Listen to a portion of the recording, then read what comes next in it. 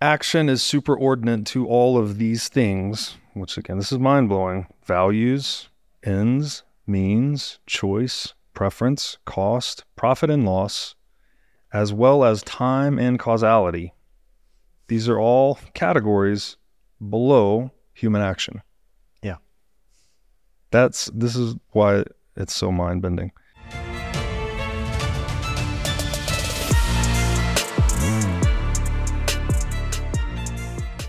Hey everybody, welcome to the What is Money Show. I am thrilled to have you here joining me on my mission to help shine light on the corruption of money. Now, if this is your first time listening to the What is Money Show, I strongly recommend that you go back to episodes 1 through 9 first, which lays a lot of the groundwork for many of the concepts that we explore on the show. These first 9 episodes are my series with Michael Saylor, and thousands of people have told me that this is the best podcast series they've ever heard, hands down, and that it was instrumental to their understanding of money and Bitcoin. So if you're looking to start a deep dive into the nature of money, I don't think there's any place better that you can start other than episode 1 of this show. Now, a little bit about this show and how it makes money. The What is Money Show is 100% sponsor-based, so all of our revenues are derived from direct sponsorships. And I strive to be very selective about the sponsors that I work with, specifically only using sponsors that I use personally, and also choosing sponsors that have values which are well aligned to the values expressed on this show, such as freedom, education, self-sovereignty, etc. So what I'm going to do now is a few ad reads right at the top of the show, and then I'll do a few more ad reads in the middle. And I hope you'll take the time to listen to them, as again, these are hand-selected sponsors, and I think you'll like what they have to offer. Today's podcast is brought to you by In Wolf's Clothing. Wolf is the first startup accelerator dedicated exclusively to the Bitcoin Lightning Network. 4 times per year, Wolf brings teams from around the world to New York City to work with like-minded entrepreneurs, pushing the boundaries of what's possible with Bitcoin and Lightning. The program is designed to help early-stage companies achieve product-market fit, develop their brand, secure early-stage funding, and grow businesses that help fuel the global adoption of Bitcoin. So go to wolfnyc.com to learn more about the program or apply. Again, that's Wolf NYC, WOLFNYC.com. Knut Svanholm, welcome back to the What is Money Show. Thank you, Robert Breedlove. Great to have you here in person, which is nice. We're in Lugano, Switzerland for the Plan B Forum, and it is a privilege to have you here to talk about a very difficult, but very insightful and very short book written by Hoppe, titled Economic Science and the Austrian Method. Yeah. And this was your idea. This is a great book. Yeah. We should probably warn people, though, that it's quite dense. Yeah. And you had the idea that we should probably describe the lineage of Hoppe, who he is, who his predecessors are. But first, like the circle is complete here. How I found this book is it got recommended to me by Max Hillebrand after I saw your series on another favorite book that was also recommended by Max, the Ethics of Liberty. Ethics of Liberty by Rothbard. Right?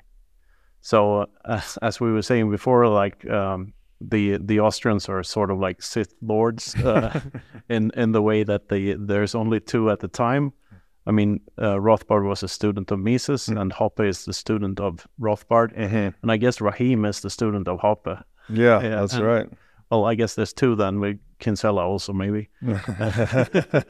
But that's... And Hoppe is very good at explaining why Mises matters, and why praxeology matters, and why Austrian economics matter. So this book has a lot to do with Mises and like why Mises was right, and the connection between Mises and philosophy and methodology in general. Yes. Yeah. And the way Hoppe writes is inarguable. Yeah. So it's hard to argue with him. Yeah. We'll read several excerpts today to give you a feel for his writing style. It is quite dense. I would encourage everyone to just read the book. It's only 89 pages. Yeah. it'll take you a while though, because you'll need to read and reread some of the passages to get it to stick. But when it sticks, I think it changes you. Yeah. You know, It's on YouTube. It's a 4-part series on YouTube. Okay. The audiobook. We will link to that in the show notes. I didn't know that actually. Okay. So with that, let's get started. Absolutely. So the first excerpt I'm going to read comes from page 7 in the book. And this is in the section titled Praxeology and Economic Science.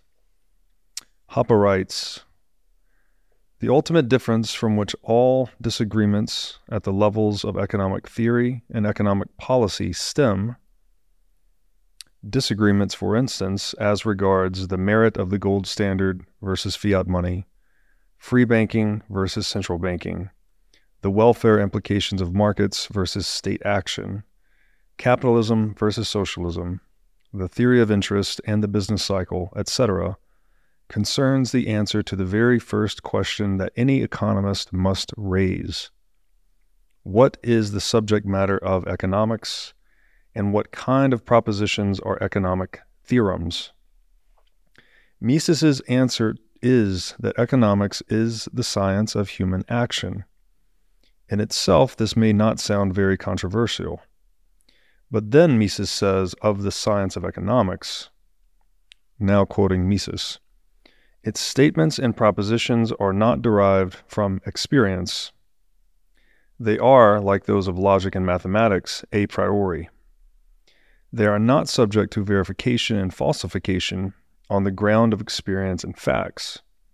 They are both logically and temporally antecedent to any comprehension of historical facts.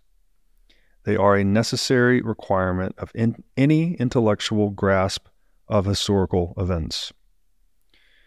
So this is the difference between economic theory and economic history, right? Yeah. How economics actually works as deduced from axioms, which we'll get into some of those, versus an observation of how economies have unfolded over time historically. Reading charts and so on. Exactly. So, I think the point he's making here is like the theory is almost the frame of reference through which to understand the historical observations. Yeah, and it's questionable whether it should even be called a theory. It should be called a fact, right? Because a theory implies that it can be falsifiable, that it's falsifiable. True. But the very purpose of an irrefutable axiom is its irrefutableness. Yes. That you can't argue against it. Uh-huh. And there's even a section in this book about argumentation itself as a subcategory of action, which is like, in my opinion, Hoppe's most profound idea probably, and one of the least appreciated ideas of the last century that's never talked about. So let's talk about it here. Yeah. Let's talk about it. And to your point, theory as it's popularly understood is something that's hypothetical versus a fact. But I think the term that's being invoked here is more like, I think it's ancient Greek theoria, right? Which is the essence of understanding an observation. Yeah. So a logical framework applied to comprehending sensorial experience. Yeah, as opposed to a map, which is sort of what theory means for the empiricist. Yes, right. So, okay. That's a good, and the other, I guess, difference here, which I think the terminology may or may not be used. It's under theory, we would call that rationalism, right? Like as Mises is saying here, they're like logic and mathematics. They're a priori, so there's no priors to them. Yeah. So in the same way, the common example I like to use in Euclidean geometry, for instance, we assume that two parallel lines never touch. Yeah. That's not empirically derived. We don't go out into nature and try to find all the lines that are parallel and test them to the end of the universe and make sure they never touch. It's just an assumption or an axiom that from which all other theorems in Euclidean geometry are deduced. Yeah, and I would say that it's even deeper than that. It's a definition of the very word parallel. Mm-hmm. Because if you went out into nature and tried to find two perfectly parallel things, you Mm-hmm. couldn't find that, because those things are made up of atoms, and Uh-huh. they're not perfectly in parallel.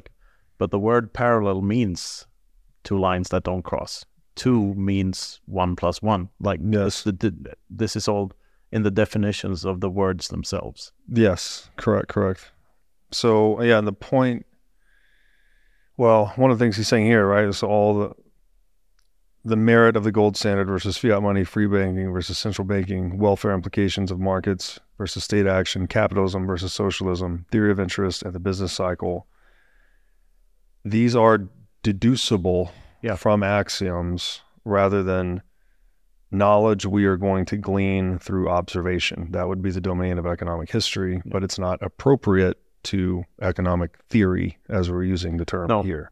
And like the word central bank, for instance, is way harder to define than the word parallel.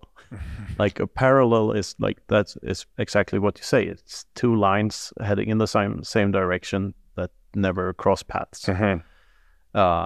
A central bank, it's a man-made institution, very hard to define what it is, or what it is it's supposed to do, or not what it's not supposed to do. Mm-hmm. I mean, that's all. Yeah, but as Hoppe states here, that you can actually derive, like by logical deduction alone, you can reach certain conclusions about the outcome, not in absolute terms, Mm-hmm. but you can say that a consensual transaction will have a higher total output of value than a non-consensual one, because it has to do with how we define the word value and where it comes from. Right. So yeah, which the next excerpt goes straight into that. So coming from page 15 now, Hoppe writes, "It seems quite evident, except to most economists for the last 40 years, that the answer to these questions is a clear and unambiguous no." Sorry, I should back up and just read the question. Yeah. So I'm going to back up the excerpt here. "Considering such propositions, is the validation process involved in establishing them as true or false of the same type as that involved in establishing a proposition in the natural sciences?" So he's delineating between the social sciences and the natural sciences. "Are these propositions hypothetical in the same sense as a proposition regarding the effects of mixing two types of natural materials? Do we have to test these economic propositions continuously against observations? And does it require a never-ending trial and error process in order to find out the range of application for these propositions and to gradually improve our knowledge, such as we have seen to be the case in the natural sciences?" And to go back to the excerpt where I started, he said the answer is an unambiguous no. Yeah. To continue that excerpt, he says that A and B must expect to profit and have reverse preference orders follows from our understanding of what an exchange is. And the same is the case concerning the consequences of a coerced exchange. It is inconceivable that things could ever be different. It was so 1,000,000 years ago, and it will be so 1,000,000 years hence. And the range of application for these propositions, too, is clear once and for all. They are true whenever something is a voluntary exchange or a coerced exchange, and that is all there is to it. And I'll go on a little further here. There is no difference with respect to the other examples given. That the marginal utility of additional units of supply of homogeneous goods must follows from the incontestable statement that every acting person always prefers what satisfies him more over what satisfies him less. It is simply absurd to think that continuous testing would be required to establish such a proposition. A lot of it is about methodology in general, and what method is best for what purposes. And Hoppe even argues that a priori thinking should be all over science and not necessarily be limited to economics. That this approach is necessary. He argues that even the arguments for empiricism are a priori statements themselves, and it's just never recognized in academia that this is the case. Like deductive reasoning is the base layer of all knowledge. Yeah, so this is epistemological, right? It's like how do we know things? Yeah, and very meta, and most people in modernity consider empirical science being a primary, if not the only, form of epistemology, that we develop a hypothesis, test it, whatever we cannot disprove is science. Yeah, and it's the closest we'll ever get to the truth. That's like what empiricism claims. But in this book, Hoppe points out that statement in itself, that empiricism can only be like the closest approximation of truth. That is an a priori statement in itself. Yes. It presupposes that you think that there is such a thing as an absolute truth. In this case, the absolute truth you're referring to is that empiricism is not enough. That's right. Yeah. So it's all about these logical loops that you need to deny certain axioms. Yes. And this book is a lot about pointing out that it's a fool's errand to try and do that because you're inconsistent. Yeah. So maybe said another way, empiricism is making the claim that the best we can do is get closer approximations of truth. Yeah. That we can never reach an absolute truth. Yeah. But that assertion itself is a truth claim, right? It's an absolute truth claim. It's saying, which is sort of contradictory, right? It's saying exactly. It's absolutely true that we can only have relative truths, something like that. And Hoppe will argue that no, there are certain domains, logic, mathematics, economics, or praxeology, that we can have absolute truths. And he'll give some examples of that. Yeah. And most people don't realize that this is the case for the social sciences as well as logic and mathematics. Yes. That this is what Hoppe so brilliantly points out in this book, that you can do the same thing to the social sciences by starting from the point of action. Empiricism is extremely useful for all sorts of things. We wouldn't have, it's like this water bottle, we wouldn't be here because airplanes wouldn't exist if we didn't have the like trial and error. That's like a very powerful thing. But the thing Hoppe points out here is that they must always be preceded by action. Only an observation is an action in itself. Exactly. And we'll leave it at that. Okay, so reading another excerpt here further, this is on page 16. Hoppe writes, an increase in unemployment and a decrease in the purchasing power of money are consequences which are logically implied in the very description of the initial condition as stated in the propositions at hand. As a matter of fact, it is absurd to regard these predictions as hypothetical and to think that their validity could be established independently of observations, i.e., other than by actually trying out minimum wage laws or printing more money and observing what happens. To use an analogy, it is as if one wanted to establish the theorem of Pythagoras by actually measuring sides and angles of triangles.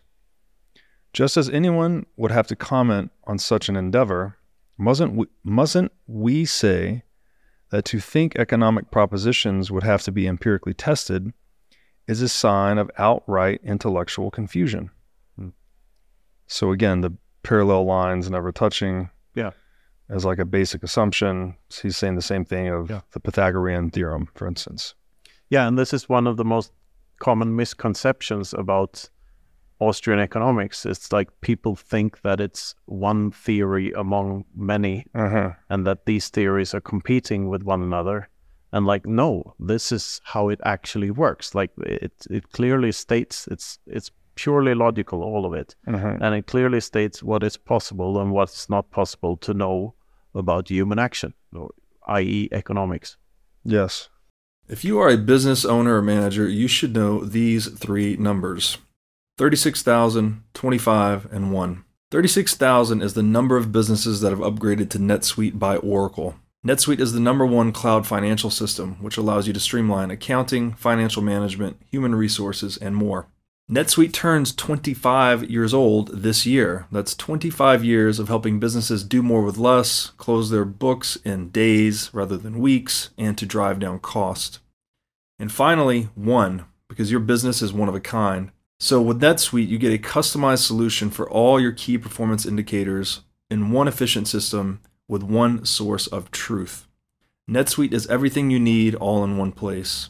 Right now, you can download NetSuite's popular KPI checklist designed to give you consistently excellent performance absolutely free at netsuite.com/whatismoney. That's netsuite.com/whatismoney to get your free KPI checklist.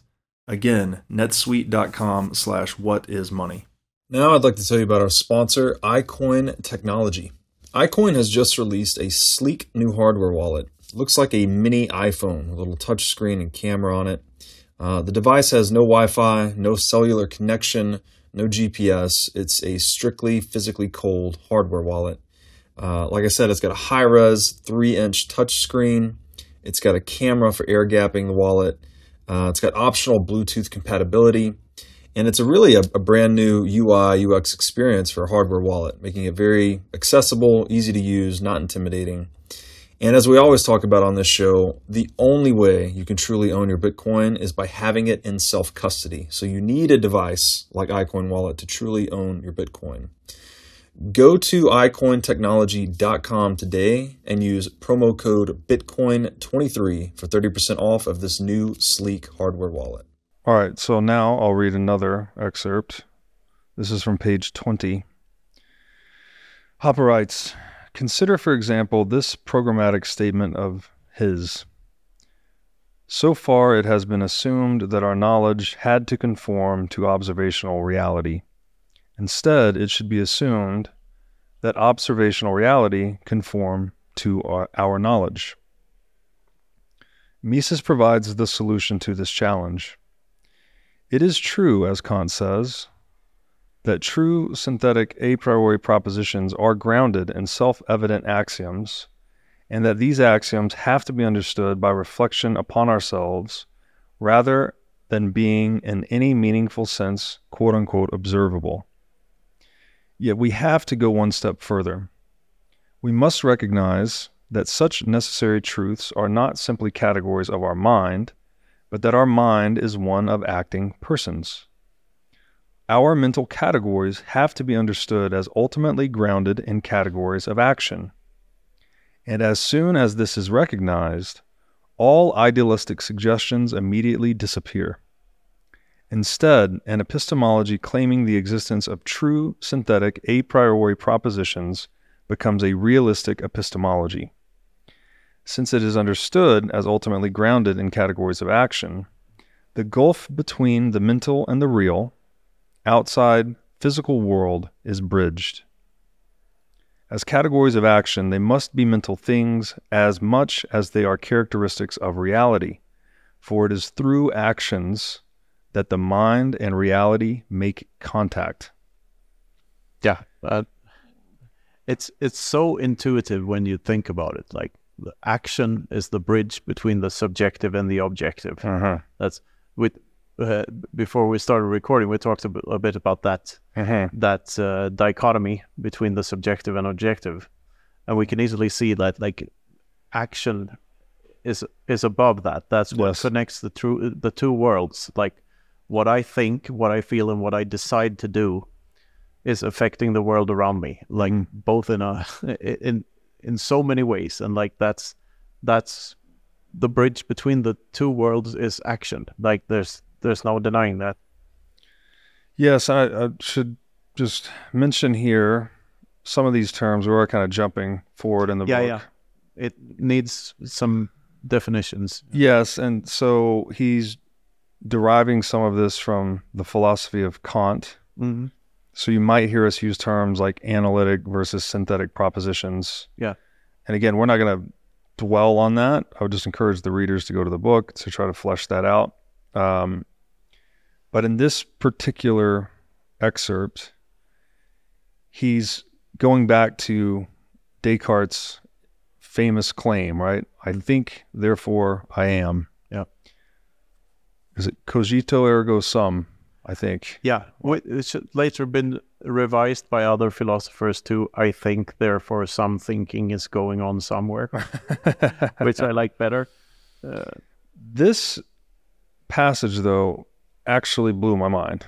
Yeah. Because I think most people in the world, myself included, prior to, getting into Bitcoin, reading the book Leela, which is a book on metaphysics by Robert Pirsig, which I haven't read yet, talking to John Vervaeke, who says there's certain things in the world that are neither objective or subjective. Certain things are transjective. Yeah. The example he likes to give is adaptivity. Yeah. It's like, well, is adaptivity a subjective thing, right? Is the shark just conforming to the ocean, or is it something objective, right? The ocean is molding the shark. It's neither one. It's between the two that adaptivity is occurring. And what he's saying here is that this split we've inherited from Descartes, right? I think, subject, therefore I am, object. This subject-object duality itself is a subcategory of human action. Yeah. Because to think... Or shark action. No, shark action. Because to think, and again, if we interpret the term action, right? To purposefully use means to pursue ends. Yeah. Thinking itself is a means, right? And so subject and object are categories below action. Yeah. They're not reality, right? These are human constructs, I guess, or categories for us to deal with and describe reality. Observing something is an action. Yes. So if I observe this table and I say this is an object in objective reality, like in order to make any statement about it, I have to deliberately observe it first. Like, so that's it's kind of hard to explain these things, and you should really read the book. But these insights are very interesting. Yes, especially since he goes deep into how they're irrefutable. Yeah, and that's sort of like the most interesting part. Like, you can't argue against them without running into a logical contradiction. Yeah, it becomes like one of those M.C. Escher paintings, like that just doesn't work. Circularity. Yeah. I guess maybe to extend on this one, this is not in the book itself, but this is in the realm of praxeology. Like, this table can be a means, right? Yeah.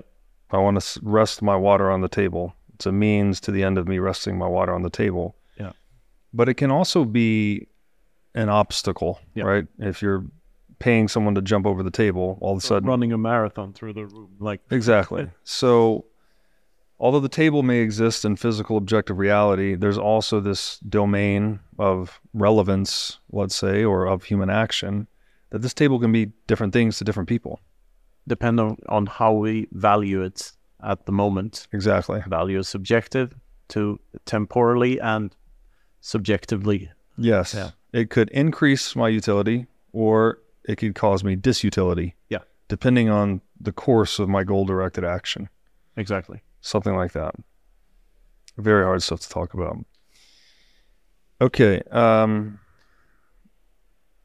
There's another little piece of the excerpt here I'll read as well, also from page 20. Yet it is Mises who brings this insight into the foreground. Causality, he realizes, is a category of action. To act means to interfere at some earlier point in time in order to produce some later result. And thus, every actor must presuppose the existence of constantly operating causes. Causality is a prerequisite of acting, as Mises put it. Yeah, that's so deep when you think about what that implies. Like, so again, subject-object, not reality, a subcategory of human action, which is reality, at least for us as acting people. Causality too, right? One of these primary things we think the universe operates as a sequence of causes and effects. Yeah. Not necessarily. I mean, causality is a prerequisite to acting, as Mises puts it here. So it's an assumption we're making to act in the world. Yeah, and the other way around to a certain extent. I think, therefore I am, implies that you have to act, you have to think, right, in order to be. Exactly. Yeah. Right. Yes. So I think, therefore I am is assuming causality. Yes. But causality is a subcategory of action. Exactly. And but the very act of thinking in itself is an action. Yes. Mises not only recognizes that epistemology indirectly rests on our reflective knowledge of action and can thereby claim to state something a priori true about reality, but that economics does so too, and does so in a much more direct way. Economic propositions flow directly from our reflectively gained knowledge of action, and the status of these propositions as a priori true statements about something real is derived from our understanding of what Mises terms the axiom of action. This axiom, the proposition that humans act, fulfills the requirements precisely for a true synthetic a priori proposition. It cannot be denied that this proposition is true, since the denial would have to be categorized as an action. And so the truth of the statement literally cannot be undone. And the axiom is also not derived from observation. There are only bodily movements to be observed, but no such things as actions. No. The axiom stems instead from reflective understanding. And there's another, I'm going to jump ahead to 24 to extend, he kind of restates this in a better way, I think. Mm-hmm. And I should restate the axiom of action, right? Man must choose means to pursue ends. Well, the axiom of action is man must act. Yes. It's as simple as that. Yes. But action means? Action means, as Mises puts it, you have a felt uneasiness, and you imagine a state of the future in which that uneasiness is relieved somehow. And therefore you choose means to reach that end. Yes. Which also implies that you have a value hierarchy in your head because you want to remove the worst uneasiness before you remove the others. So this is how humans choose to do one thing over another. Yes. Which also implies that if we have a reversed need, so if you need something I have and I have something you need, and vice versa, the words got blended together there. But if you need something I have and I have something, I need something you have. That's what I'm trying to say. And then we have inverse valuations of those two things. And that's how trade happens. It cannot happen if we don't both believe that we will profit from making the trade. Yes. And this is true even for inconsensual partly in consensual trade, like with inflationary currencies, or if there's a VAT tax or something, we still, by the action itself, prove that we valued doing that thing higher than anything else we could have chosen to do during that period of time. Yes. So if I buy, let's say something with a high tax to it, but if I buy a bottle of vodka, 400% tax in Sweden, I by that action alone, I still prove that I value the alcohol more than I value the money I have to give up to even to the state. Like, so that's why markets sort of still work, even when there's a lot of interventionism in them. Yes. So the metaphor I like to do is like a market with interventionism is like a dog on 3 legs. Can still walk, but not as limping rather than running. Yes. Yes. So important there, and this is intuitive, any course of action you select comes at the necessary exclusion of all other possible courses of action you could have selected. You can only do one thing at a time. Yes, Mises put this so beautifully about the and Rothbard and Hoppe too, about like you imagine heaven or paradise where you can have anything you want at will. Only one person can still take up the space he's taking up at that one time. So there's still a potential for conflict between that person and another person in heaven, because they can't stand at the same point at the same time. They can't be in the same body at the same time. So even in a damn near perfect world, you still have to choose. Like if you can have everything you want, by, if you're what's his name, Thanos, and a golden gauntlet, and you can make anything happen, you still have to choose what to do at each point in time. Yes. I believe Thanos could reverse time as well, but let's just discard that. Well, we'll get into time too here shortly, but no, it's a good point that even, I think Hoppe calls it the land of milk and honey, right? Where there is no economic scarcity, and you can just wish all the cakes and cars and houses into existence that you want. We will still be forced to deal with scarcity because you have to choose where to stand. Yeah. And if someone's choosing to stand in the same place, then there's cross purposes there. Yes. So there is scarcity in space. Yes. And also scarcity in time. Yes. The funny parallel I would draw here is that if you could live forever and you were indestructible, you wouldn't have that time constraint, and therefore life would be of no value. Meaningless. Because it's divided by 0. Right, exactly. And to your point about consensual exchange, which he'll get into more later, it's only through consensual exchange that both parties benefit, right?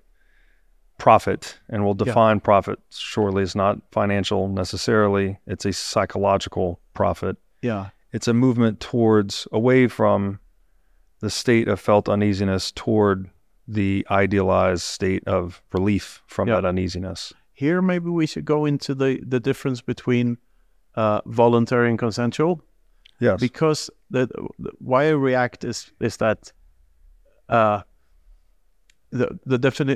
example I've seen you use before is that I point a gun to your head and say, give me all your money. You voluntarily give it up. That's right. But I would say that it's through voluntary exchange that we believe we would profit, because profit is always in relation to something else. There's always an alternative cost. And if I'm pointing a gun at your head and say, give me all your money, you profit from giving it up by not dying, because you prefer that state of being. Right. Or not being.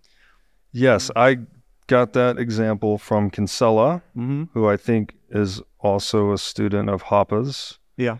And he was just drawing the subtle distinction between voluntary and consensual. And Hoppe is actually using the word voluntary here. Yeah. Yeah, and I think that's a good distinction, because profit has to do with voluntary and not consensual. I think in relative terms. I think Hoppe makes linguistically, he did the opposite. He said you give your wallet up voluntarily to the mugger, right? Like you move your arm to the pocket to the guy. Yeah. but it's not consensual because it's under conditions of duress. There's a threat. Yes, but the point I'm trying to make is that you still find that more profitable than not doing the thing. Correct. So the term profit is here in, like I said, relative terms. Yes. Like, of course, it would have been more profitable to not give financially profitable. Yeah. But profit is not a financial thing. It's psychological. Psychological. Yes. And Stefan Kinsella, if you're listening to this, you're welcome to the Freedom Footprint Show anytime. Shoot me a DM. But yeah, that's a good point. You are finding it more profitable to live than you are to keep your wallet. Yeah. You're removing the state of felt uneasiness, which is the gun to your head, right? Exactly. Your money or your life. Like, well, you can have my money because I value, I prefer my life above the money in my wallet in that moment. Yeah. And the act of surrendering the wallet is an expression of that value. Exactly. And like in Sweden at the moment, for the last couple of years, the leftists always... they have this argument that there should be no profits in public schools. Mm-hmm. Like we should remove profits from not only schools, but from the public sector basically. And like to me, that sounds like you haven't understood anything because it's all about profits. Like the only thing you promote is losses if you don't have profit. So profit is not a monetary thing. It's not a financial word. It's just like, did I gain or did I lose from, like, what is it? It's a psychological thing. Yes. Did I get to a state of less uneasiness or not? Exactly. So to profit is to remove some felt uneasiness. A loss would be to increase felt uneasiness. Yes. And we trade not because we know that we're going to profit, but we think that we will. Mm-hmm. So exactly. So if I buy a bottle of water, I expect it to quench my thirst, but I cannot ever be sure that it will. Right. I may have to buy another one. So sure. And if it's laced with poison, then it's going to increase your felt uneasiness. So it's an expectation, not a guarantee when you act. Yeah. And so part and parcel to all of this is that all action involves these value hierarchies. You could also consider these as like priority stacks. Like I'm going to do A, then I'm going to do B, then I'm going to do C. Yeah. As I move through the world along my course of goal-directed action from state of felt uneasiness toward relief of felt uneasiness. Yeah. You can only do one thing at a time. So it's the prioritization. And it's always changing. Always changing. The other point here that's important is that it's ordinal in nature, and not cardinal. Yeah. First, second, third. You can't say, I value this thing 32 points, this thing 64 points. No. I value this 32 points more than that thing. You can't compare them in that way. Yeah, exactly. And that's why money is so confusing to people. Yes. Because by spending a certain amount of money, you express a priority, and you express an ordinal thing by using something that's numbered cardinally. Yes. Which is very weird. So people think that money is this thing, these papers with these numbers on, but anything is money, and money is an adjective, as we talked about before. The Hayekian theory that objects can have and that's also subjective, how much moneyness an object has to us, like, or intersubjective, I would say, like, because it's its usefulness as a medium of change, store of value, and all this stuff. But those are all human constructs. Yeah. And it's how much utility we can derive from the thing. Exactly.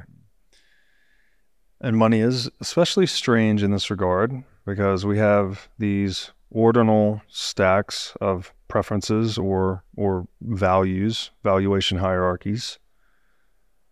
But money compresses everyone that's using the money and participating in the pricing system, converts all of those valuation hierarchies into one cardinal number, Yeah. which is the price. Well, mostly, like an auction is a good example of how money works. Like, because you raise the price and you raise the little sign and say, "Oh no, I bid more than you do," and at a certain point, there's a highest bidder.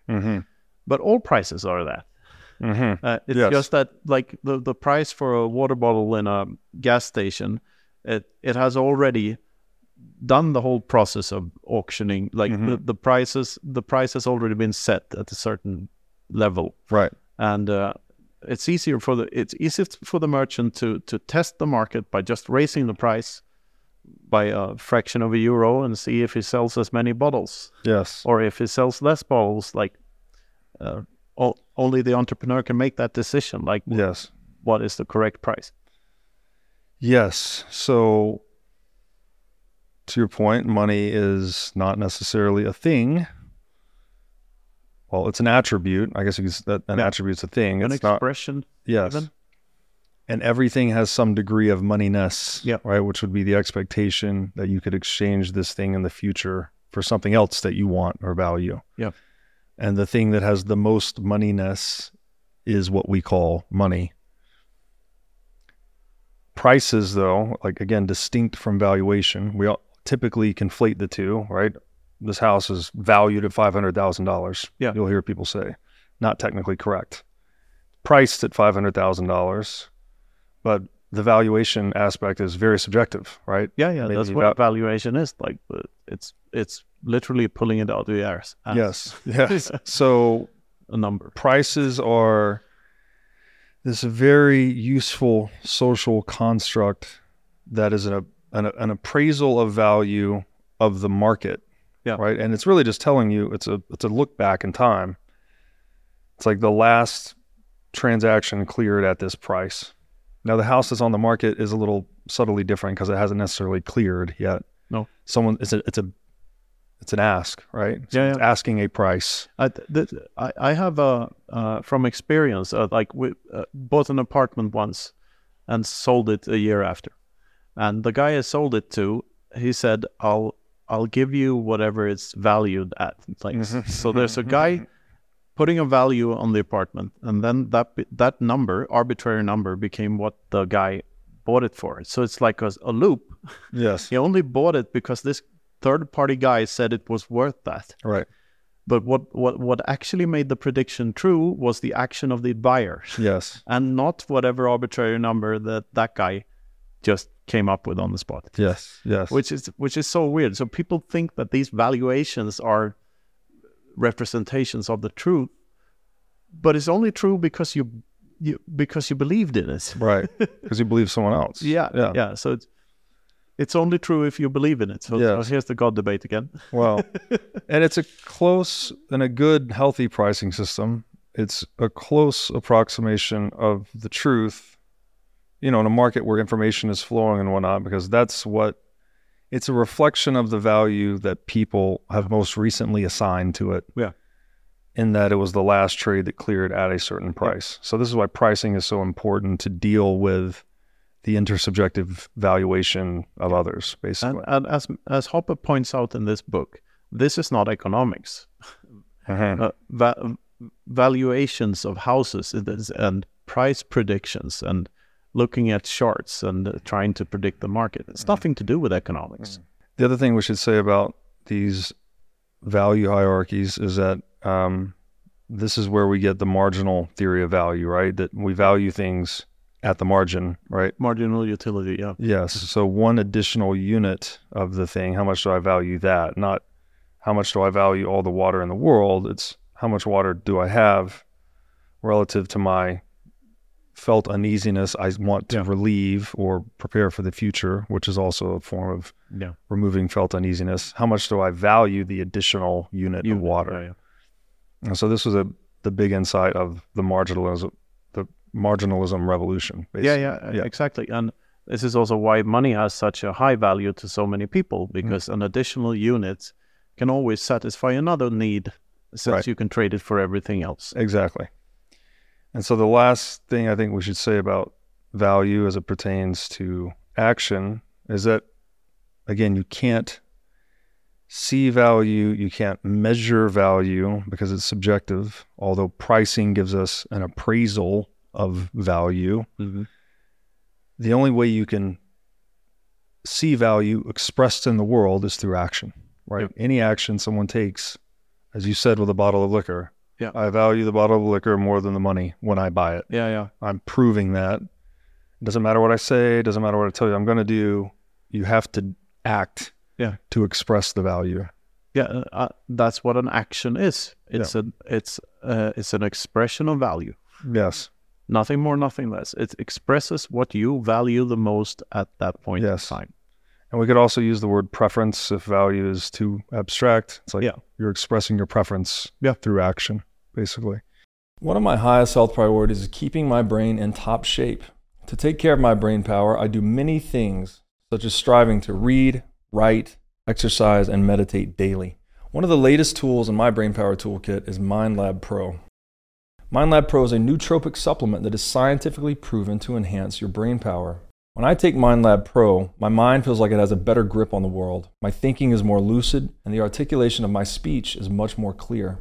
MindLab Pro has been tested in rigorous, double-blind, placebo-controlled human trials and has been proven to enhance brain power for users in every age group. MindLab Pro is an advanced formulation of 11 nootropic ingredients and is backed by research from 1,473 human trials conducted over a period of 32 years. So if you're looking to start enhancing your brain power, MindLab Pro is an excellent solution. Go to mindlabpro.com/breedlove to start enhancing your brain power today. Again, that's mindlabpro.com/breedlove. Now I'd like to tell you about our sponsor, CrowdHealth. CrowdHealth is a Bitcoin-enabled alternative to legacy health insurance. Now let's face it, legacy health insurance is an absolute scam. Nobody can explain this better than the legendary comedian Chris Rock. Insurance. You got to have some insurance. You got to. There's an insurance. They shouldn't even call it insurance. They should just call it in case shit. Like, I give a company some money in case shit happens. Now, if shit don't happen, shouldn't I get my money back? So with CrowdHealth, instead of just paying premiums that you'll never see again, you can hold part of this pool of savings in dollars and in Bitcoin through CrowdHealth. And when you have a health event, you can draw against this pool of communal savings. So go to joincrowdhealth.com/breedlove to learn more or sign up. Now I'd like to tell you about our sponsor, Wasabi Wallet. With Wasabi Wallet, you can receive, send, and store Bitcoin privately. In Wasabi Wallet, your transaction history and wallet balance are completely hidden. Wasabi Wallet is easy to use, all of its privacy features are built in by default, and it works with any amount of Bitcoin. Wasabi users can make CoinJoin transactions together with BTC Pay Server users or Trezor Suite users. For BTC Pay Server users, they can make payments directly inside of a CoinJoin, and for Trezor Suite users, you can make CoinJoins directly on a hardware wallet. These features result in fee savings and security improvements for both sets of users. So go to wasabiwallet.io today to download the state-of-the-art Bitcoin privacy wallet. Okay, I want to extend. So what he was saying earlier is that the axiom of action is irrefutable. And so he goes on to write this, which I think is an even more, a better description of why it's irrefutable. This is page 23. And lastly, it is not plainly evident or observable that at its starting point, every goal of action must be considered worth more to the actor than its cost and capable of yielding a profit, i.e., a result whose value is ranked higher than that of the foregone opportunities. And yet, every action is also invariably threatened by the possibility of a loss if an actor finds, in retrospect, that the result actually achieved, contrary to previous expectations, has a lower value than the relinquished alternative would have had. Again, if you bought the water to quench your thirst, but it was poison, right, you could suffer a loss. Yes. I go to the movies, I see a movie that has got good reviews and it sucks, then that's a loss. Yes. Yes. He goes on to write, all of these categories, values, ends, means, choice, preference, cost, profit and loss, as well as time and causality, are implied in the axiom of action. Yeah. Yet, that one is able to interpret observations in such categories requires that one already knows what it means to act. No one who is not an actor could ever understand them. They are not given, ready to be observed, but observational experience is cast in these terms as it is construed by an actor. That's a dense sentence, but yeah. Yes. I don't have any better words to express that sentence in. Yeah. And that's not actually the excerpt I wanted to read. I can't find the one I want to read. Oh, okay, here we go. Action is superordinate to all of these things, which again, this is mind-blowing. Values, ends, means, choice, preference, cost, profit and loss, as well as time and causality. These are all categories below human action. Yeah. This is why it's so mind-bending. Now, back to the axiomatic nature. Why is the axiom of action axiomatic? Meaning that it's like an irrefutable assumption from which we deduce all these economic theorems to get into the theory of interest, marginal utility, all of these things. Hoppe writes, the attempt to disprove the action axiom would itself be an action aimed at a goal, requiring means, excluding other courses of action, incurring cost, subjecting the actor to the possibility of achieving or not achieving the desired goal, and so leading to a profit or a loss. Yeah, that is the term cost here is important to underline that as the term, just as with the term profit, it refers to a psychological cost. Yes. And he goes on to write, and the very possession of such knowledge then can never be disputed, and the validity of these concepts can never be falsified by any contingent experience. For disputing or falsifying anything would already have presupposed their very existence. As a matter of fact, a situation in which these categories of action would cease to have a real existence could itself never be observed, for making an observation too is an action. So its theory is superordinate to observation, almost, because action itself, or the axiom of action, that we have gleaned through our reflective understanding, is above observation, because observation is an action, right? And the way I've tried to sum this up, if we understand that action is this attempt to remove felt uneasiness, we have to choose means to pursue the end. Whatever the end may be, the end is removal of felt uneasiness. Yeah, it could be suicide. Anything, right? Anything. But to argue against the axiom of action is to employ the means of argumentation with the end of refuting the axiom of action. So you see how you get in this like perfect, immutable statement that man must act, right? Even if you want to argue against it, well, you're acting. Exactly. That's why it's the basis of all things. Right? Yes. And if we could encourage the viewer to try to pop a hole in that argument and try to refute it, right? Because good luck.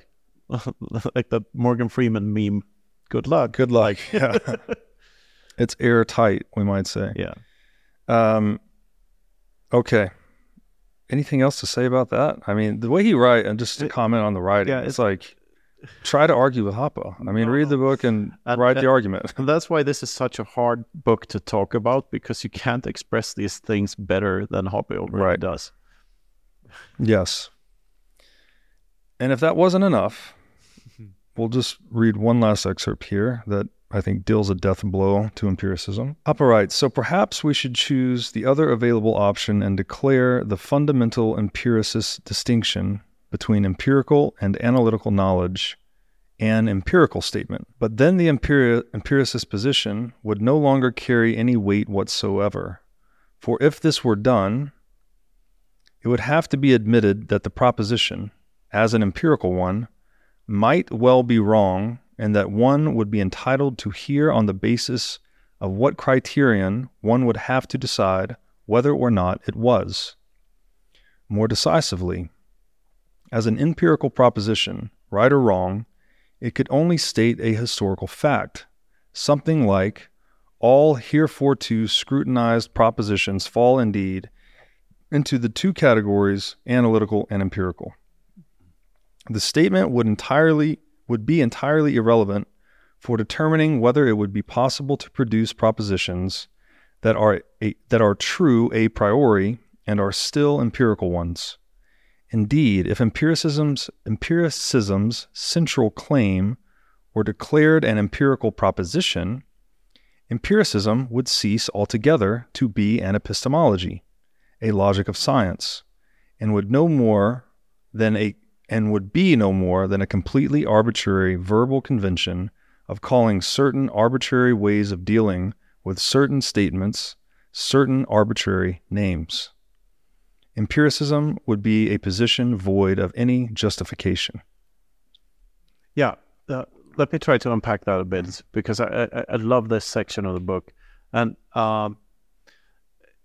astronomy, for instance, if you how we figured out how Jupiter moves is by observing Jupiter. Yes. Doing measurements and then coming up with a theory of a mathematical formula that describes the motion of Jupiter. Yes. And we know that this, at any point in time, this mathematical formula can be updated because we observe Jupiter doing something that it didn't do the day before.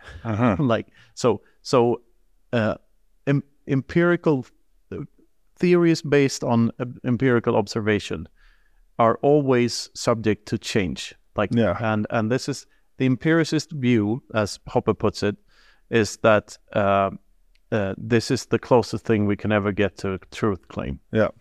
But as he points out in this section, to test the truth claim of that statement itself would, like, if we apply that claim about empiricism to that definition of empiricism and truthfulness of empirical statements, we would have to accept that statement in itself could be falsifiable at any point, making the whole argument pointless. Yes.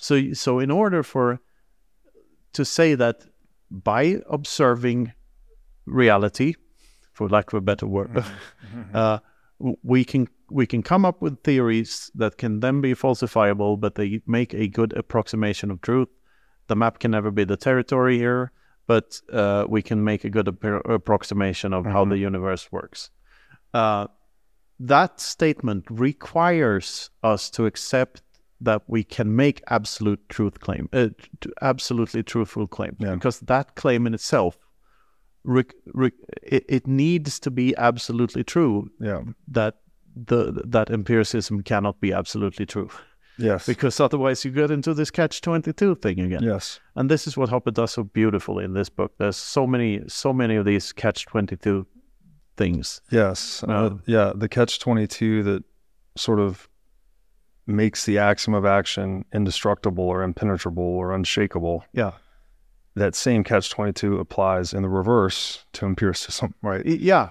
Well, I wouldn't say that it doesn't destroy empiricism. It makes empiricism better, and stronger. If you can claim that, oh, holy shit, we found a very, very cool, nice method to measure things and come up with theories here. And it's not perfect by any means, but it's a damn good tool. Yes. And that's all empiricism needs to be. Yes. Yeah. Yes. Yeah. To rephrase, it destroys any claims on absolute truth that empiricism may attempt to make, or if there's an empirical claim that we cannot have access to absolute truth, it's not attainable. So I have more to say about that, but I want to piggyback off the astronomy example you gave, which I think is hopefully useful. For a long, long time, humans thought that the sun revolved around the earth. Yeah. Right? The sun rises, the sun falls. Yeah. You can see it. Pretty obvious. The sun's going around the earth. Yeah. Very clear, right? No, not much of a contested fact. Then along comes Copernicus and the discovery of heliocentrism, right? That it's actually this weird perspectival thing that the sun is in the center of the solar system, and it's us, the earth, that is going around the sun. That's creating this visual effect of it rising and falling every day. None of the observational empirical data changed, right? No. None of it. The sun still rises, still falls. The only thing that changed was the theory. Yes, and this is the power of empiricism. Yes. And the power of theory, right? The frame of reference. Yeah, but yeah, and also later theories, like the not only does the whole solar system is spiraling around the galaxy. Yes. With the sun in the middle and the planets like this around it. And also, its motions are not absolutes at all. Where's the starting point of the universe? You can claim that any object is the center of different geometrical, circular, semicircular, elliptical movements around it. So you could claim that the Earth is the center of the universe and that everything is in circulating around the Earth in other patterns. It's just that it's easier to express as if the sun was the center of the of the solar system. But the point I want to deliver on that is, again, the empirical data is unchanged. The sun still rises and falls today. Yeah. But our change in theory, right, how we framed the observational data created an inversion in our understanding. Right? Could hardly be further from what we originally thought. We thought the sun went around us. Yeah. Now we understand that we go around the sun. Yes. But I would say that, to play the devil's advocate here, I would say that this is what empiricism does so well. Because the data was not... the empirical data that we gathered didn't add up correctly to this picture, Copernican picture of the Earth being the center of the universe. So it's because the numbers didn't add up that we had to revise the theory. That's right. So that is what empiricism is. Right. So that's the power of empiricism. Yes. But still, the whole process requires a logical framework and deductive reasoning. Yes. Like it requires someone to get that idea. Hang on, the data doesn't add up here. Yeah. There is, and tricky to talk about. There is an interplay between theory and observation. Yeah. But empiricism, it's not only observation. It is updating the theory, changing the theory, changing your views. Yes. Yes. And again, this is an analogy we're using. So the axiom of action is a little bit deeper, actually. Yeah. Because we're talking about ourselves, how we relate to the world, how we act, right? How we are. We are purposeful creatures, right? We have purposes. We aim at objectives. We try to move towards them. We try to remove that felt uneasiness. That's the man must act is the first axiom. The second is human action is purposeful behavior. Yes. Aiming at a goal. Exactly. And so an interpretation I have on this last excerpt that I also think is useful, because there is an empirical or a claim by empiricists that empiricism is the best tool or only tool even we have to glean or generate knowledge. That we don't have access to absolute truth, as we said. We can only disprove things, and whatever is left over is our best approximation of truth. But that very claim, that assertion, is an absolute truth claim. Absolutely. You're saying that you're absolutely saying that we don't have access to absolute truth. So it's, once again, catch-22, self-contradictory. Yeah. theory matters. So this is how make empiricism great again. It should be a Maggie hat or something. Mega. That's the abbreviation. Like make empiricism great again. Because empiricism is only great if you have the framework to build it on. Yes. And the problem is when you build it on nothing, or when the science is the thing instead of science itself. That's dangerous territory. Yeah. Yeah. So, and that's the last excerpt I have for today. I guess to try and sum up, we'll use some analogies here that may hopefully be informative, but they're not perfect fits onto the axiom of action. But the axiom of action as a theoretical construct is essentially irrefutable. It's inarguable. You can't get rid of it through reason or argumentation, because that is to act. Yeah, it's more of a definition than a theory. Yes. In that sense. As are all these other things that he said, right? Time, causality, subject, object. These are all implied in the axiom of action itself. Yep. And so this, hopefully, was an introduction to the mind-bendingness of this book. Yes. Yes, we call this book ESAM, Economic Science and the Austrian Method. It's not the sexiest title in the world. No, but it is a short book, 89 pages. I'm not sure if that includes the end notes and whatnot or not, but it's not a long book. No. Hard to read, as I think we've proven today. Yeah. Profound in its implications. Yeah. And maybe we'll come again together and talk about it some more. I'd love to. There's a lot of other stuff to dissect in this book. The argumentation ethics that we alluded to here. Yes. He expands on that. Yes. Any closing words? Spadoinkle? Whatever that means. Knut, where can people find you on the internet? You can, I'm at Knut Svanholm on Twitter. You can go to knutsvanholm.com to find most of the links. And I'm the host of the Freedom Footprint Show, together with Luke de Wolf, who was on this show recently, very recently. And you can find the Freedom Footprint Show by Googling it, I guess. So beautiful. Yeah. Good to see you, my friend. Good to see you too, Ron. Thank you for Until next time. Until next time.